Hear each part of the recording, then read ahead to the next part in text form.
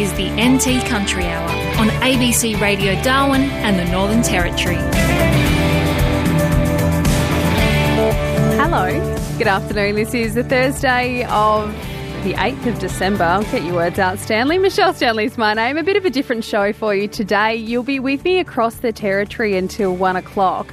But after that, if you're listening on analogue radio in your car or on the old-fashioned wireless, you'll be off to the cricket in Adelaide.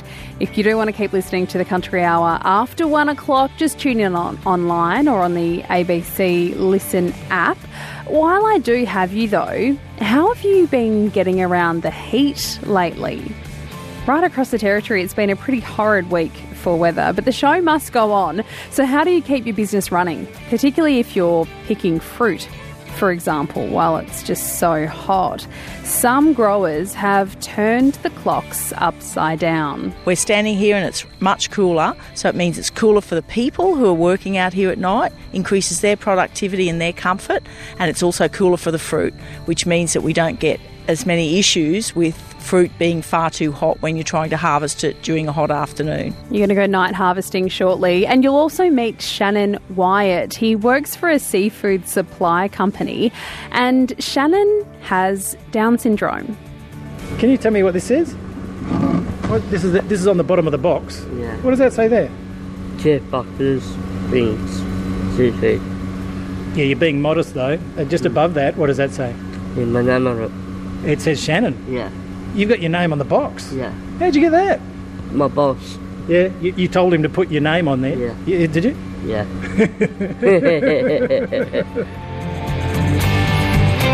Make sure you stay tuned for that, because you're going to hear from the owner of Finn's Seafood, who says Shannon does so much more for their business than just make neat boxes. He's a really valuable member of their team. It's a gorgeous story, and you'll hear more of it after 1 o'clock. First though, this morning contractors for the NT government arrived at Rum Jungle Organics in Bachelor to start the job of ripping out thousands of banana plants. Banana freckle disease was found at the property back in June, and now all the plants at the farm have to be pulled out in order to control the spread of the plant disease. But owner Julianne Murphy says there's already been a hiccup in the plan this morning. Today is the start of the removals, Dan. The trucks and vehicles all arrived this morning.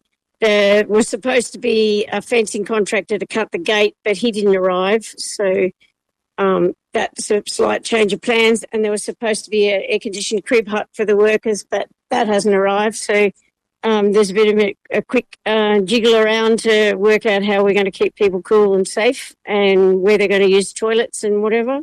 We were off doing chores and the vehicles started moving into our property, and there was a large truck and a small truck and an excavator and a ute. They were sprayed down out the front with decontaminant by the biosecurity team who are here as well, and they drove into the property. And by the time we went down and checked them, we realised that they hadn't washed down and their vehicles were covered in dried mud and dirt and clods and stuff, and the plan was they would wash down in Bachelor before they came to our property so that they were clean between jobs, and that didn't happen. Okay, so major there was potentially biosecurity. Yeah, talk us through why that's a risk for your farm.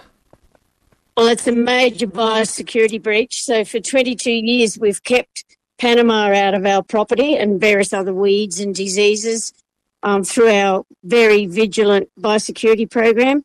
And the idea of cleaning down any vehicles that come in is to protect us from Panama, because Panama is soil-borne and the spores live in the soil for 20 years. So it's imperative that the soil is washed off from up under the wheel arches, all around on the wheel hubs, etc., so that the soil isn't being brought into our property. Okay, so are those contractors going to wash their vehicle now? Yeah, we stopped works and they're going off to wash them down, but they're already here dropping dirt. And, as I was saying, 20 years of being vigilant, and the biosecurity department has managed to blow that in one morning. Well, that must be disappointing for you on what must already be a tough day. Can you talk us through the job of what they're supposed to be doing there in terms of getting rid of your bananas? We spent a long time with the Biosecurity Department developing a very specific site plan that took into account all our requirements about protecting soil and biosecurity and weeds. And during that process, which was a very difficult process, we were pretty much branded difficult, and we sort of stuck to our guns, and we're determined to try and get people to understand that soil and soil carbon is really important and that biosecurity is really important.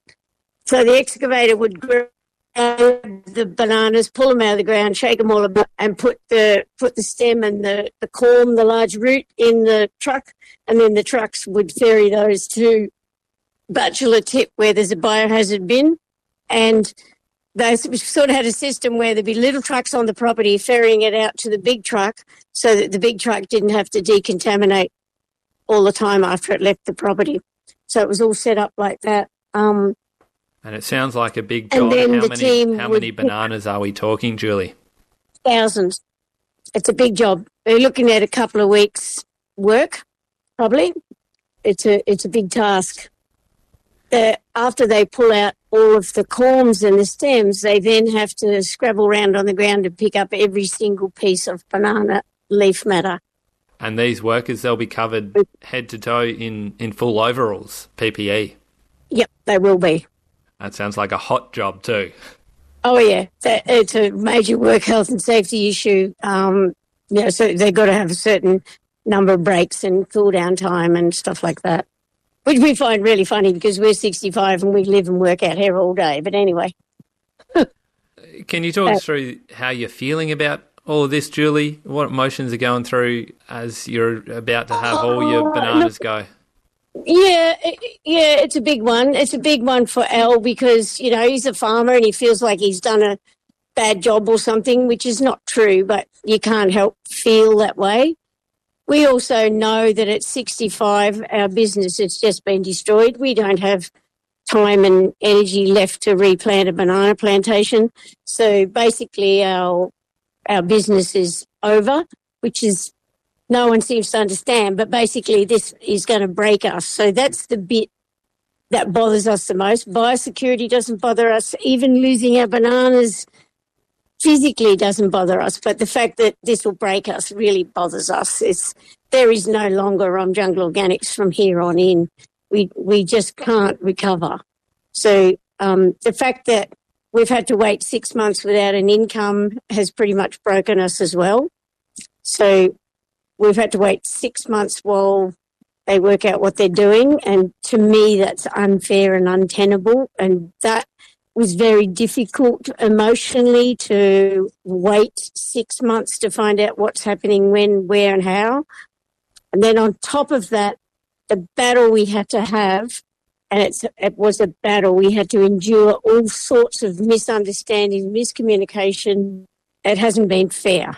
It's fair enough to lose your bananas to a biosecurity issue. It's not fair enough to have to endure all those other things. Yeah, it sounds like a very tough situation. Will you be it's receiving tough. any compensation for the loss of your bananas? We have to apply for compensation after our destruction date. So we do what's called the owner reimbursement costs, which is a sort of a massive process, and there's a special framework for bananas because they're signatories to the deeds. So there's a special framework. We have to collect 3 years of evidence against that framework and apply for compensation. That in itself is a massive process. We have 90 days and we don't feel like we can be very confident that we're going to get the support we need to do that. You said you probably don't feel up for replanting a whole another farm full of bananas. Do you know what you'll do next? Well, no, because we've just lost our business and all our money, so we're not sure, no, which is kind of a bit rough at the end of your sort of working life. So, no, we don't know what we're going to do. At the moment, we're scrabbling around trying to plant things to just keep ticking until we can have a plan.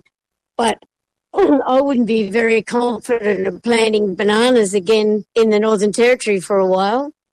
It will be at least 2 years before we can anyway. So it's at least a year fallow. And then it takes another year, even if you planted straight away, it takes another year before you got a crop. So then I'll be 67, so no, it doesn't look good. But, that's our specific issue, Dan. That's not really something to whinge about, but pretty much it's the end of Rum Jungle Organics. Julianne Murphy from Rum Jungle Organics. She was speaking with Dan Fitzgerald, and we have contacted the Department of Industry for a response. We're yet to hear back, but if we do get a response before the end of the country hour, I will let you know. It's 19-1. The federal government has announced it's committing to establishing a new Environment Protection Agency to enforce laws designed to protect and restore nature and have the power to decide whether or not developments proceed. This morning, Environment Minister Tanya Plibersek released the government's response to Graham Samuel's review of national environmental laws and revealed this new body would be formed to measure environmental impact. The minister says the ag industry has been consulted on the change and believes it will seize benefits. We've had great engagement with the National Farmers Federation and other representatives of agricultural industries. We are absolutely determined that Australia will continue to be a wealthy and productive country that's exporting our goods all around the world, and that's what keeps us prosperous. I know farmers are some of the best environmental custodians in our country, and I'm very hopeful that not only will farmers welcome the detail of these proposals, which will give them certainty as well, but they will also be excited about the new opportunities of our nature repair market. Our nature repair market is a way for people in regional communities and rural areas to earn money from doing the environmental stewardship that they want to do, in many cases are desperate to do. This will apply for farmers, it'll apply for First Nations, traditional owners. This is a great new opportunity for seeing investment in our regional and rural communities. Federal Environment Minister Tanya Plibersek speaking this morning. It's 17-1 on the country hour. You're heading off to the cricket at 1 o'clock. We will check in with the Weather Bureau before then, though. Let's have some Keith Urban. This is Polaroid. Keith Urban, Polaroid, it's 14-1. Hi, I'm Max Emery. I'm the proprietor of Desert Garden Produce, Central Australia, the Bush Tomato King. When I'm out picking every day, my wonderful hour spent on the radio is with the Country Hour. Let's go picking now. Harvesting mangoes during a build-up or wet season day isn't easy with the sun beating down on you. But as the mango harvest starts to wind down for many growers in the top end, it's likely more fruit than ever this season will have been picked at night. Max Rowley has more. It's about 8 o'clock at night and the work shift has only just begun for Moses Skeva. I start work at 7 o'clock, picking mangoes until tomorrow morning 4 a.m. Moses is a seasonal worker from Vanuatu and he's picking mangoes on a farm outside of Katherine in the Northern Territory. How are you finding harvesting at night time? It's good, yeah. It's more better than daytime because daytime it's too hot. Nighttime it's warm, yeah. A few mango farms in the region have been picking their fruit at night for a number of years now, but it's the first season for one of the territory's biggest producers, Mambaloo. Here's Managing Director, Marie Piccone. We've actually expanded the farm, and so it means that if we're harvesting during the day and at night, we can harvest more fruit in a limited amount of time, more mangoes. And mangoes just don't hang on the tree, they'll fall off if we don't get to them in time. We've also got very expensive harvesting machinery, and it means that we can utilise one machine for more hours of the day. And it's cooler. We're standing here and it's much cooler, so it means it's cooler for the people who are working out here at night, increases their productivity and their comfort, and it's also cooler for the fruit, which means that we don't get as many issues with fruit being far too hot when you're trying to harvest it during a hot afternoon. How hot does it get here on farm during the day? Depends whether we're going through a heat wave or not during the harvest. So during a heat wave, we can get 39, 40, 41 degrees, peaking at about 3 to 5 p.m. every afternoon. If we're not going through a heat wave, it can be 36, 37, 38. Very rarely cooler than 36 degrees Celsius. And so what are your usual picking hours, I guess, before you started the night harvest? Our usual picking hours are, I think, 6 or 6:30. And we go through until it's 38 degrees. And so sometimes that's 2 o'clock, sometimes that's 1 o'clock, sometimes it's 4 o'clock. Depends on how much cloud cover and, as I said, whether we're going through a heat wave or not. Whereas right now, the temperature, it's certainly not 38 degrees. No, I think probably right now it's about 30, 32. I mean, I'm just guessing, I'm not the weather person, but it just doesn't feel hot or uncomfortable. And have you had to make many adjustments on farm to accommodate this new kind of harvesting? You mean just buying some headlamps and lighting up machines and doing a bit of planning? If they're the adjustments, yes, we've made the adjustments. It's been actually quite a smooth transition because there's been some serious planning happened, and we sort of tried to think through all the things that we need to make sure that everybody's safe and that it runs relatively smoothly. Are there any added pressures in terms of at night, in terms of safety on farm? We think that we've carefully considered that. So we have a number of safety measures in place, including the type of machines that we're prepared to use at night, so that they're really quite safe. And one of the things we're very mindful of here in the Northern Territory is the threat of lightning. So any sign of lightning coming near us or issues of that nature, we're right out of here. For the workers, have you found are they able to see the fruit and pick the fruit properly at night versus during the day? Yeah, it's amazing. The fruit stands out really well at night with lights. So they seem to be able to select the mature fruit, and we're fairly careful about where we put them so that there's not any confusion about what's mature and what isn't. And based on how the night harvest has gone this year, this season, will you be continuing with it? Our initial discussions, I've been discussing it with Luke, Jack, the manager here at Mambaloo, Catherine, and the overall harvest manager, Craig Smith, and we think we'd call this a success, and we'd definitely be looking to do night harvest next year. And that's good news for Moses Skever. He's picked mangoes and other fruit in Australia for a number of seasons now, but this is his first year working nights. This season I just come back on October and start picking again. Then my first time to picking do night shift. Yeah, night shift is better. Yeah, it's good, warm. Take me through an average day for you at the farm then, doing the night harvest. Today we just come and start at 7. Maybe we picking mangoes until 12 o'clock, 12:30, lunchtime. We just do some smoko. Yeah, then start again maybe 1 o'clock, just 30 minutes, 15 minutes smoko. Then until 4 a.m. in the morning, we just go home.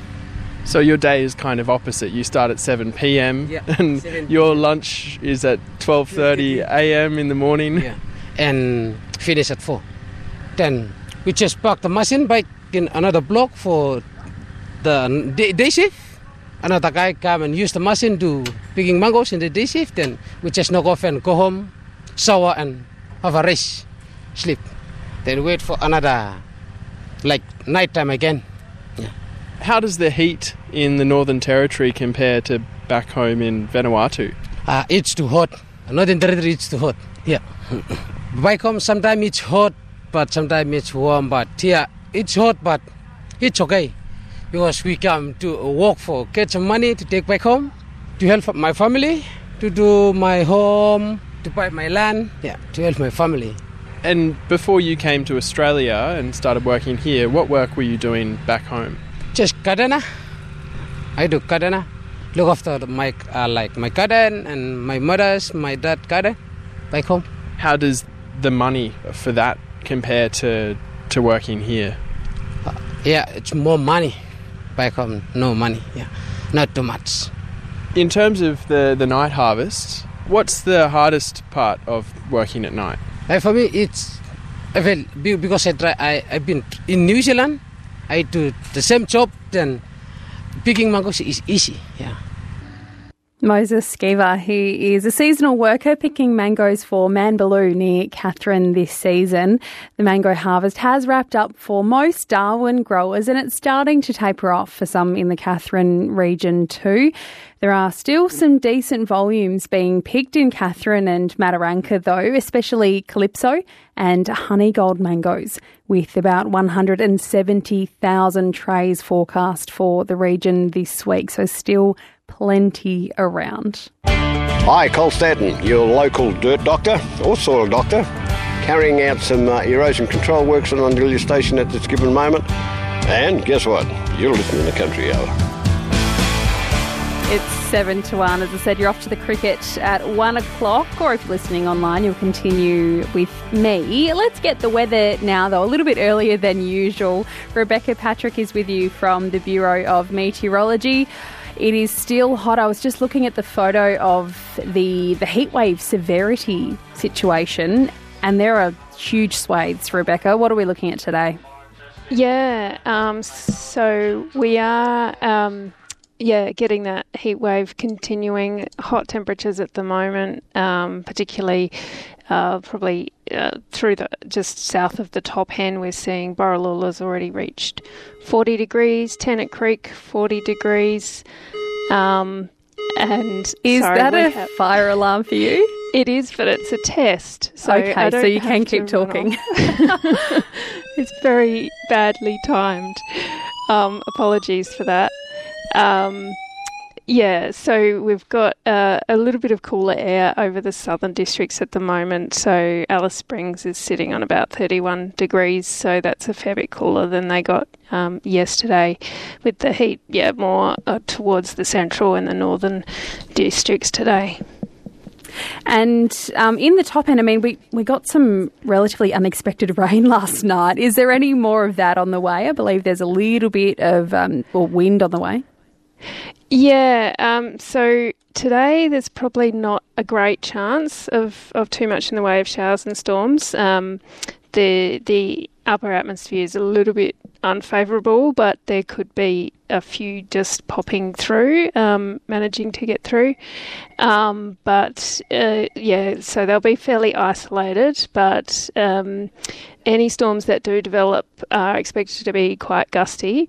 And from tomorrow, there's probably a slightly increasing chance we might see some storms, and again, there is a risk of damaging wind gusts with any storms over the next few days, mainly over the western Top End and into the northern parts of the Gregory district. The heat that we've been experiencing and talking about all week, how much longer is that going to stick around? It looks like it's going to stick around at quite a few more days, like through the weekend. But next week, we are starting to see a bit of moisture coming back into the upper levels of the atmosphere, which means it's going to be more favourable for showers and storms. And so with a little bit more shower and storm activity, that will help to alleviate some of that heat. So, from about Tuesday, seeing those temperatures dropping off. Also in southern parts of the Territory next week, we've also got a ridge building through the south, so more southeasterly winds will help to decrease those temperatures back down to the low 30s next week. Well, that'll be a big relief for a lot of people, I'm sure. You sort of touched on Central Australia there, but what's the outlook for the next few days down there? So there could be some storms around the next few days, pretty high-based storms, so a lot of dry air underneath them, which means not too much in the way of rainfall expected, but there could be a few lightning strikes around. There is another trough coming through across the weekend, so perhaps slightly increasing the chances of some of that precipitation reaching the ground on the weekend. But once we get that those southeasterlies coming through, it might clear it up a little bit as well. And what about on the water this weekend? Is it looking all right to drop a line? Yeah, I guess depending on what kind of conditions you like, but generally they're relatively light winds. Darwin Harbour this weekend, looking at those winds getting up to about 10 to 15 knots, mostly with that sea breeze coming through, so westerly winds there. Similarly, off the west coast further afield, those winds about 10 to 15 knot west to northwesterlies, might get up to 20 knots at times. A little bit of a change in wind direction off the north coast and in the Gulf of Carpentaria, where we're seeing a bit more east to northeasterly in the north, and the southern Gulf of Carpentaria tending more northerly through those areas, but still only about 10 to 15 knots, so not too bad. All right, and anything else you need to be aware of before we let you go today? Try and keep cool if you're out and about, and just watch out for any storms that are around because they'll be a bit gusty. Thank you very much, Rebecca, and well done continuing through that fire alarm as well. Thanks, Michelle. Rebecca Patrick from the Bureau of Meteorology. She's the duty forecaster there today. Just over a minute before you head to the cricket.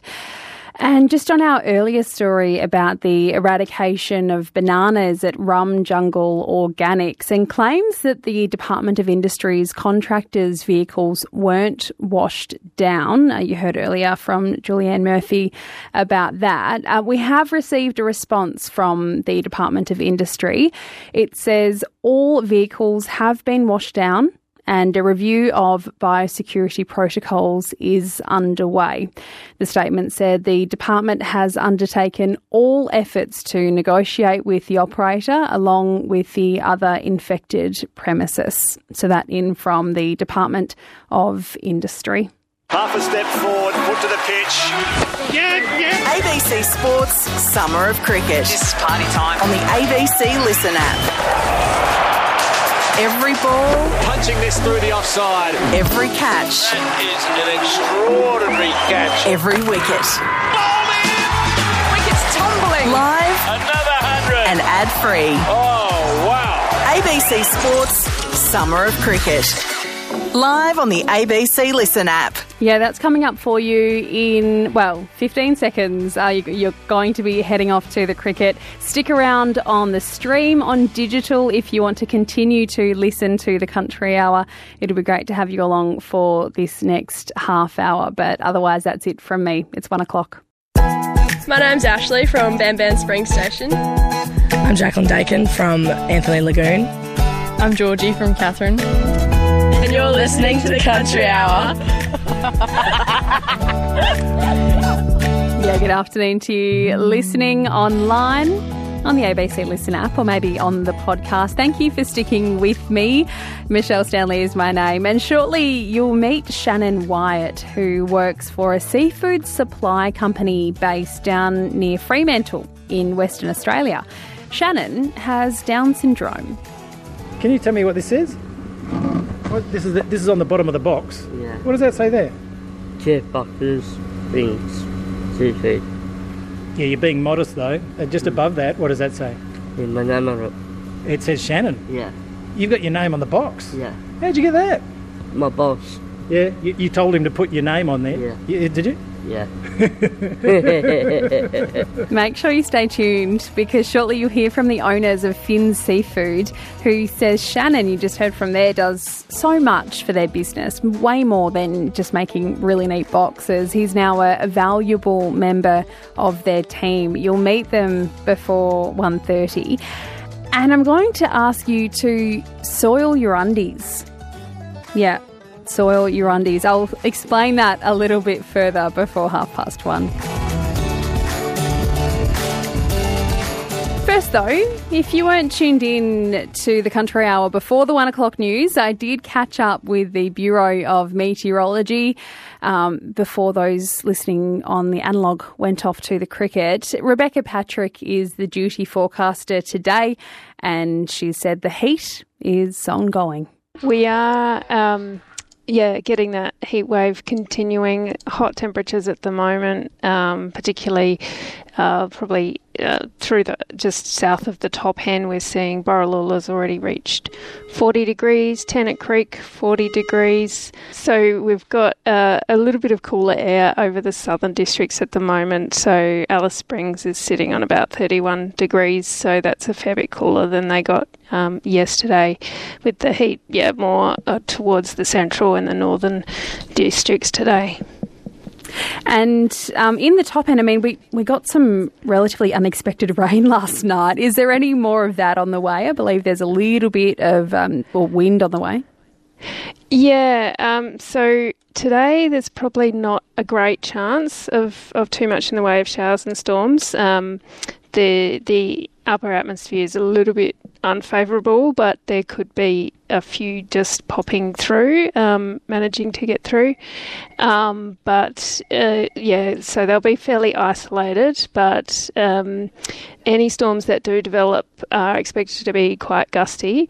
And from tomorrow, there's probably a slightly increasing chance that we might see some storms, and again, there is a risk of damaging wind gusts with any storms over the next few days, mainly over the western top end and into the northern parts of the Gregory district. The heat that we've been experiencing and talking about all week, how much longer is that going to stick around? It looks like it's going to stick around quite a few more days, like through the weekend. But next week, we are starting to see a bit of moisture coming back into the upper levels of the atmosphere, which means it's going to be more favourable for showers and storms. And so with a little bit more shower and storm activity, that will help to alleviate some of that heat. So, from about Tuesday, seeing those temperatures dropping off. Also in southern parts of the territory next week, we've also got a ridge building through the south, so more southeasterly winds will help to decrease those temperatures back down to the low 30s next week. That will be a relief, I'm sure. That was Rebecca Patrick from the Bureau of Meteorology. And if you wanted to hear the full weather app, just head to the podcast on your ABC Listen app, or just pop in your browser, NT Country Hour. I'm sure you'll be able to find it. It's 1:09. You're listening to the Country Hour on ABC Radio Darwin and the Northern Territory. Now, whether it's growing fodder for cattle or maybe fruit and veggies for the markets, how much thought do you give to your soil? This week is National Soil Week, and Territory Natural Resource Management is asking you to soil your undies. Literally, to bury a pair of cotton jocks in some topsoil on your property. Jack Farthing is with Territory NRM. What on earth are you up to, Jack? No, we've just been focusing a lot on soil health in the NT, and we are asking them to bury their undies in their paddocks as a way to look at their soil health. We're going to get them to bury them in at about 5 centimetres deep, and then you leave them for about 8 weeks, and then when you dig them up, you should have a pretty good visual representation of how well your soil biology is functioning. How does burying a pair of cotton underwear show you how healthy your soil is? It's obviously not the most scientific of methods. There are scientific methods out there that'll give you exactly what proportion of different biological life you have in your soil, but this one, depending on how much of the underpants are left, should give you a fairly good indication on how well those organisms are functioning. So if you dig them up and all that's left is the elastic strap, and then you're obviously going great. And if you dig them up and there's, just a tiny little hole and you can just dust them off and wear them into town, then you've probably got to start looking at some soil remediation tools. So this program, it isn't the first time that it's ever been done in the world. It has been done elsewhere, but it's the first time in the NT, is that right?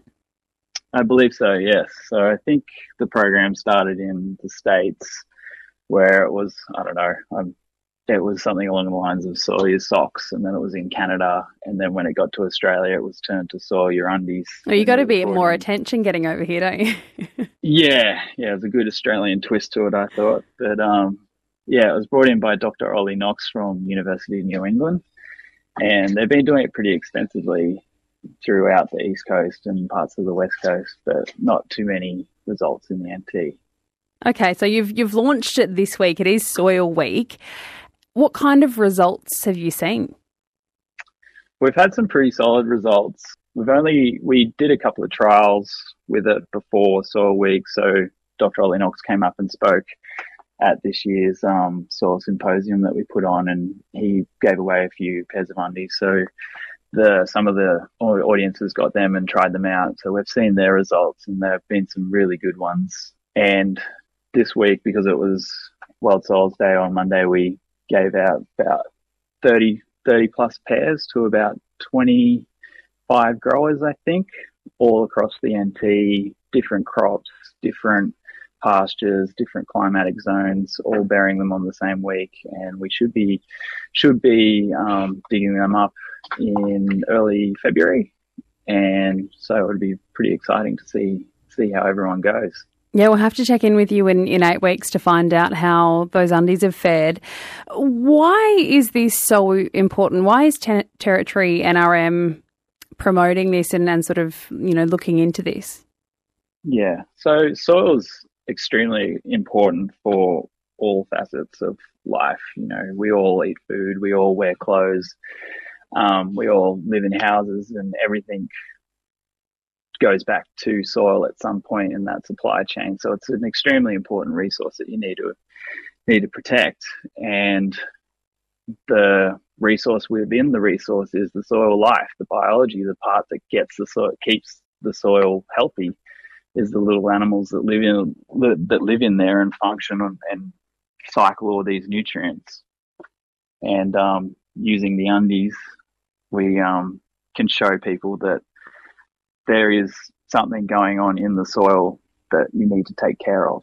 And it's just a really good way and a really stark way of seeing that there is life in your soil. It's not just dirt.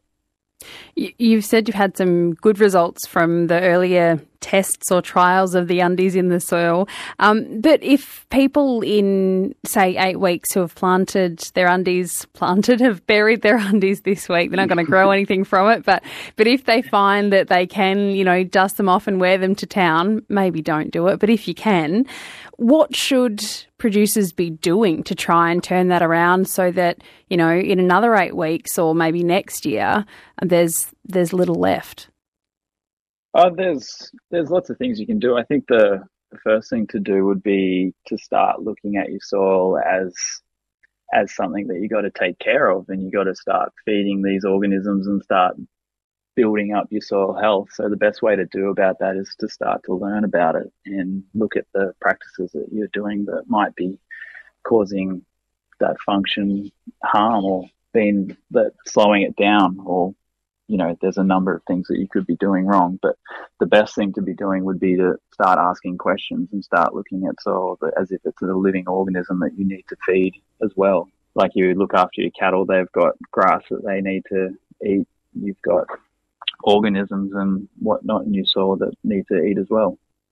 Jack Farthing, thanks for your time on the Country Hour this afternoon. No worries. Thank you very much. Thanks for having me. Jeremy Trembath is a cattle and veggie producer north of Katherine. He gave it a crack. He soiled his undies and he said he was pretty stoked with the results. Well, the results were great. I mean, it's not something, as I say, that I'd been part of before, and it was just a wonderful way to see that we do have good biology in the soil. I think we were left with, in total, 1 square centimetre of cotton from a large size pair of underwear. So, I mean, everything essentially was eaten up by the biology and we were left with just the strap. Yeah, I've taken a look at the photo and it's pretty impressive in just 8 weeks what has happened to those cotton undies. What were your thoughts when you tried to dig them up and basically there was nothing there to dig up? Yeah, going into digging them up, I was actually quite nervous because, nervous in a way because I've been putting a lot of energy, time and effort into this paddock, and it's just nice to see some good results out of that and just see a good functioning soil for our efforts, really.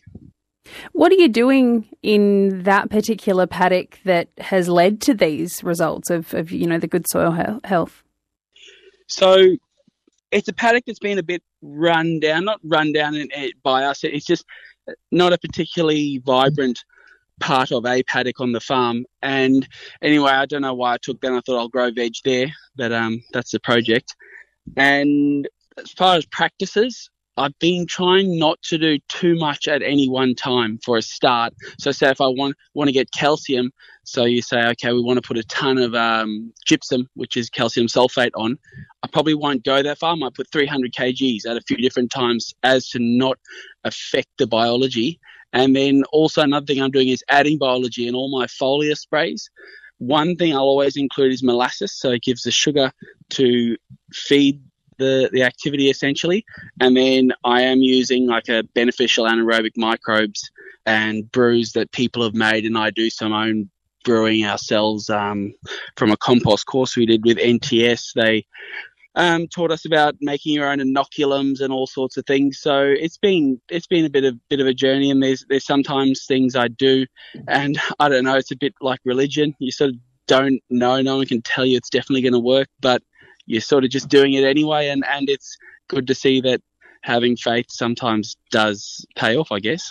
I guess at the end of the day, you are able to test your soil health with official tests. You're also able to do it with a pair of undies in the paddock, and you've come up with some good results. Are you seeing any difference to your production? Are you growing anything in that paddock where you're kind of putting that work in? Yeah, I am, and that's where we've been growing vegetables, and it's in its infancy, this area, and our vegetable growing is definitely in its infancy. You said you can do official tests. I did actually do, I did send tests away the last time I took soil samples in this paddock, and I didn't get a lot from the test. I think I've only done the test once, send it away. I mean, it's relatively expensive, and for me to look at it, I didn't get much out of it. But when you do the underwear for something that's extremely inexpensive and not very time consuming, I found just the result was really good as a snapshot. And I think because biology is such an active entity, I think taking a test now and sending it away and paying for it, compared with just putting a pair of undies in and then you could do it again and again. I really like the undies test. That is cattle and veggie producer from just north of Katherine, Jeremy Trembath. Head to the Territory NRM website or search Soil Your Undies. Trust me, you can do it. It's safe. And you can find out more about National Soil Week and how to improve your soil biology. And maybe you can even soil your own undies on your place as well. It's 1:20 on the Country Hour. Let's have some music from Casey Barnes. This is A Little More. Casey Barnes, A Little More. Matches Turtle, cattle class, tow drive for Sherbert Livestock. We're all flat out. Give us plenty of room on the road, and you're listening to the Country Hour. Employers across Australia are being encouraged to consider taking on someone with Down syndrome. If you get someone like Shannon Wyatt, you won't regret it. Shannon struggled to find work until the owners of Finn Seafood near Fremantle in Western Australia made him Chief Box Constructor. And now, for a lot of reasons, Shannon is a valuable member of their team. Yeah, we're making all the boxes. Finn's box, and my name on it, that one. Did you put all these together? Yeah. How did you do it? Tape. All the tapes there. Can you show me how you make one and tell me how you do it? Yeah. Yeah. Like that. Tape. Like that. Incredibly organised. There's no one that would stack boxes as neatly as Shannon that works for us at the moment. How did this all come about? There's a company called APM that helps people with disabilities get work in the workplace, and they hounded me over and over and over again. So we sort of said no out of habit, like no. They just kept on hounding. Then one day I sort of said, right, send someone down. They've got to be one of your best workers. They've got to be able to work by themselves with no help. You know, we've got boxes that can be made. We've got to sweep. We can do these sorts of things. but there was a government subsidy at the time, and we were a pretty new business, and I think it ran for 3 months, and we sort of said, right, send us someone, they're great, good, but after the 3 months, swap it over. I think about 2 to 3 weeks of having Shannon in the business, I looked at my business partner John and just said, John, Shannon's staying, right? And he was like, absolutely. That is immaculate. Yeah. That's a box ready to have some fantastic seafood in it. Mm-hmm. Yeah, and all sorts in there. How many of these do you do each day? Lots. Lots? Yeah. Fair enough. 200 a day. 200 a day? Yeah. Wow. And who's the best box maker here at Finn's? Me. You're certain? Yeah. Yeah. I've heard that's the case. Yeah. You've got a reputation, you know. Yeah. Around Australia. Yeah. How did you get so good at making boxes? All the time. Yeah. Practice. Every day. Yeah. The most important part for Finn's was we needed someone that was going to be self-sufficient and someone that we didn't have to babysit. We're fast-paced, we're seafood, everything's happening all at the one time. We don't have the ability to keep eyes on everyone. So we needed someone that's going to be able to do a job, do it well, and not have someone micromanage them. What do you like about the job? More people here. Love them a lot. You like spending time with them? Yeah. Yeah. And I'm morning tea with them, and then cake around, and coke with the bosses, and all that. So you like chatting with them as well? Yeah. Do you catch the seafood yourself? No. You don't? No. Somebody else do it. Shannon brings us morning tea every Thursday. Comes around and sees everyone, says hi to everyone, gives everyone their morning tea, even with their name written on it. And it's little things like that that really sort of make you smile and remember that life's too short. And I think one of the other things when we were really starting was it was quite stressful, and there was times where you weren't having the best day, and then Shannon would come in, give you a high five, give you a hug, and it would just make you realise that, you know, there's nothing that's too bad in this world as long as there's love, I guess. And Shannon's a lovely guy, and I love him to bits. How many times a day does he hug you like that? A couple of times. We always hug. We hug it out when we see each other, when we go, and then sometimes during the day when Shannon's having lunch, we have another little hug, and I love it. Shannon loves to smooch. Comes in for a hug and a kiss on the cheek when he first comes in the morning. Shannon, your dad Larry's just arrived to pick you up because you've finished for today. Do you mind if I have a quick chat to him before he whisks you away? Is that okay? From Shannon's perspective, Larry, what have you noticed? What's it been like? He just loves coming here, and like when he's not working here, he lies in. When he's going to work, he's up with the birds. Yeah, breakfast ready, eats his breakfast, gets himself ready. Yeah, great. How important is the work to him, do you think? Very important, because even though when Shannon left school at 18, he did work for 5 years with other places, but then he went through a downturn with no work for a couple of years. It was pretty downturning and, you know, pretty sad, and yeah, so this has just turned his life around, and he just loves it. Was he keen to work and couldn't find work? Oh yeah, he's always wanted to work, but these guys were the only guys that'll give him a go. Yeah. People just, I've been to all of these labour hire places around, we can do this. But when I went to APM, yeah, they were the ones that did it.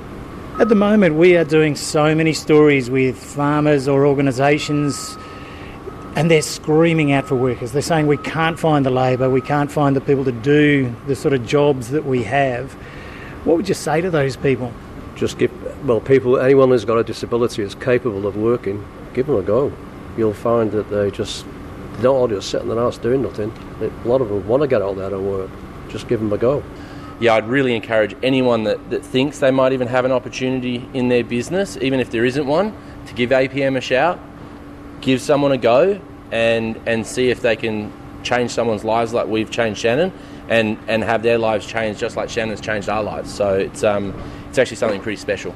Chief box constructor Shannon Wyatt with his dad Larry, along with Phil Clark and Asher Flynn from Finn's Seafood. They were chatting with Richard Hudson.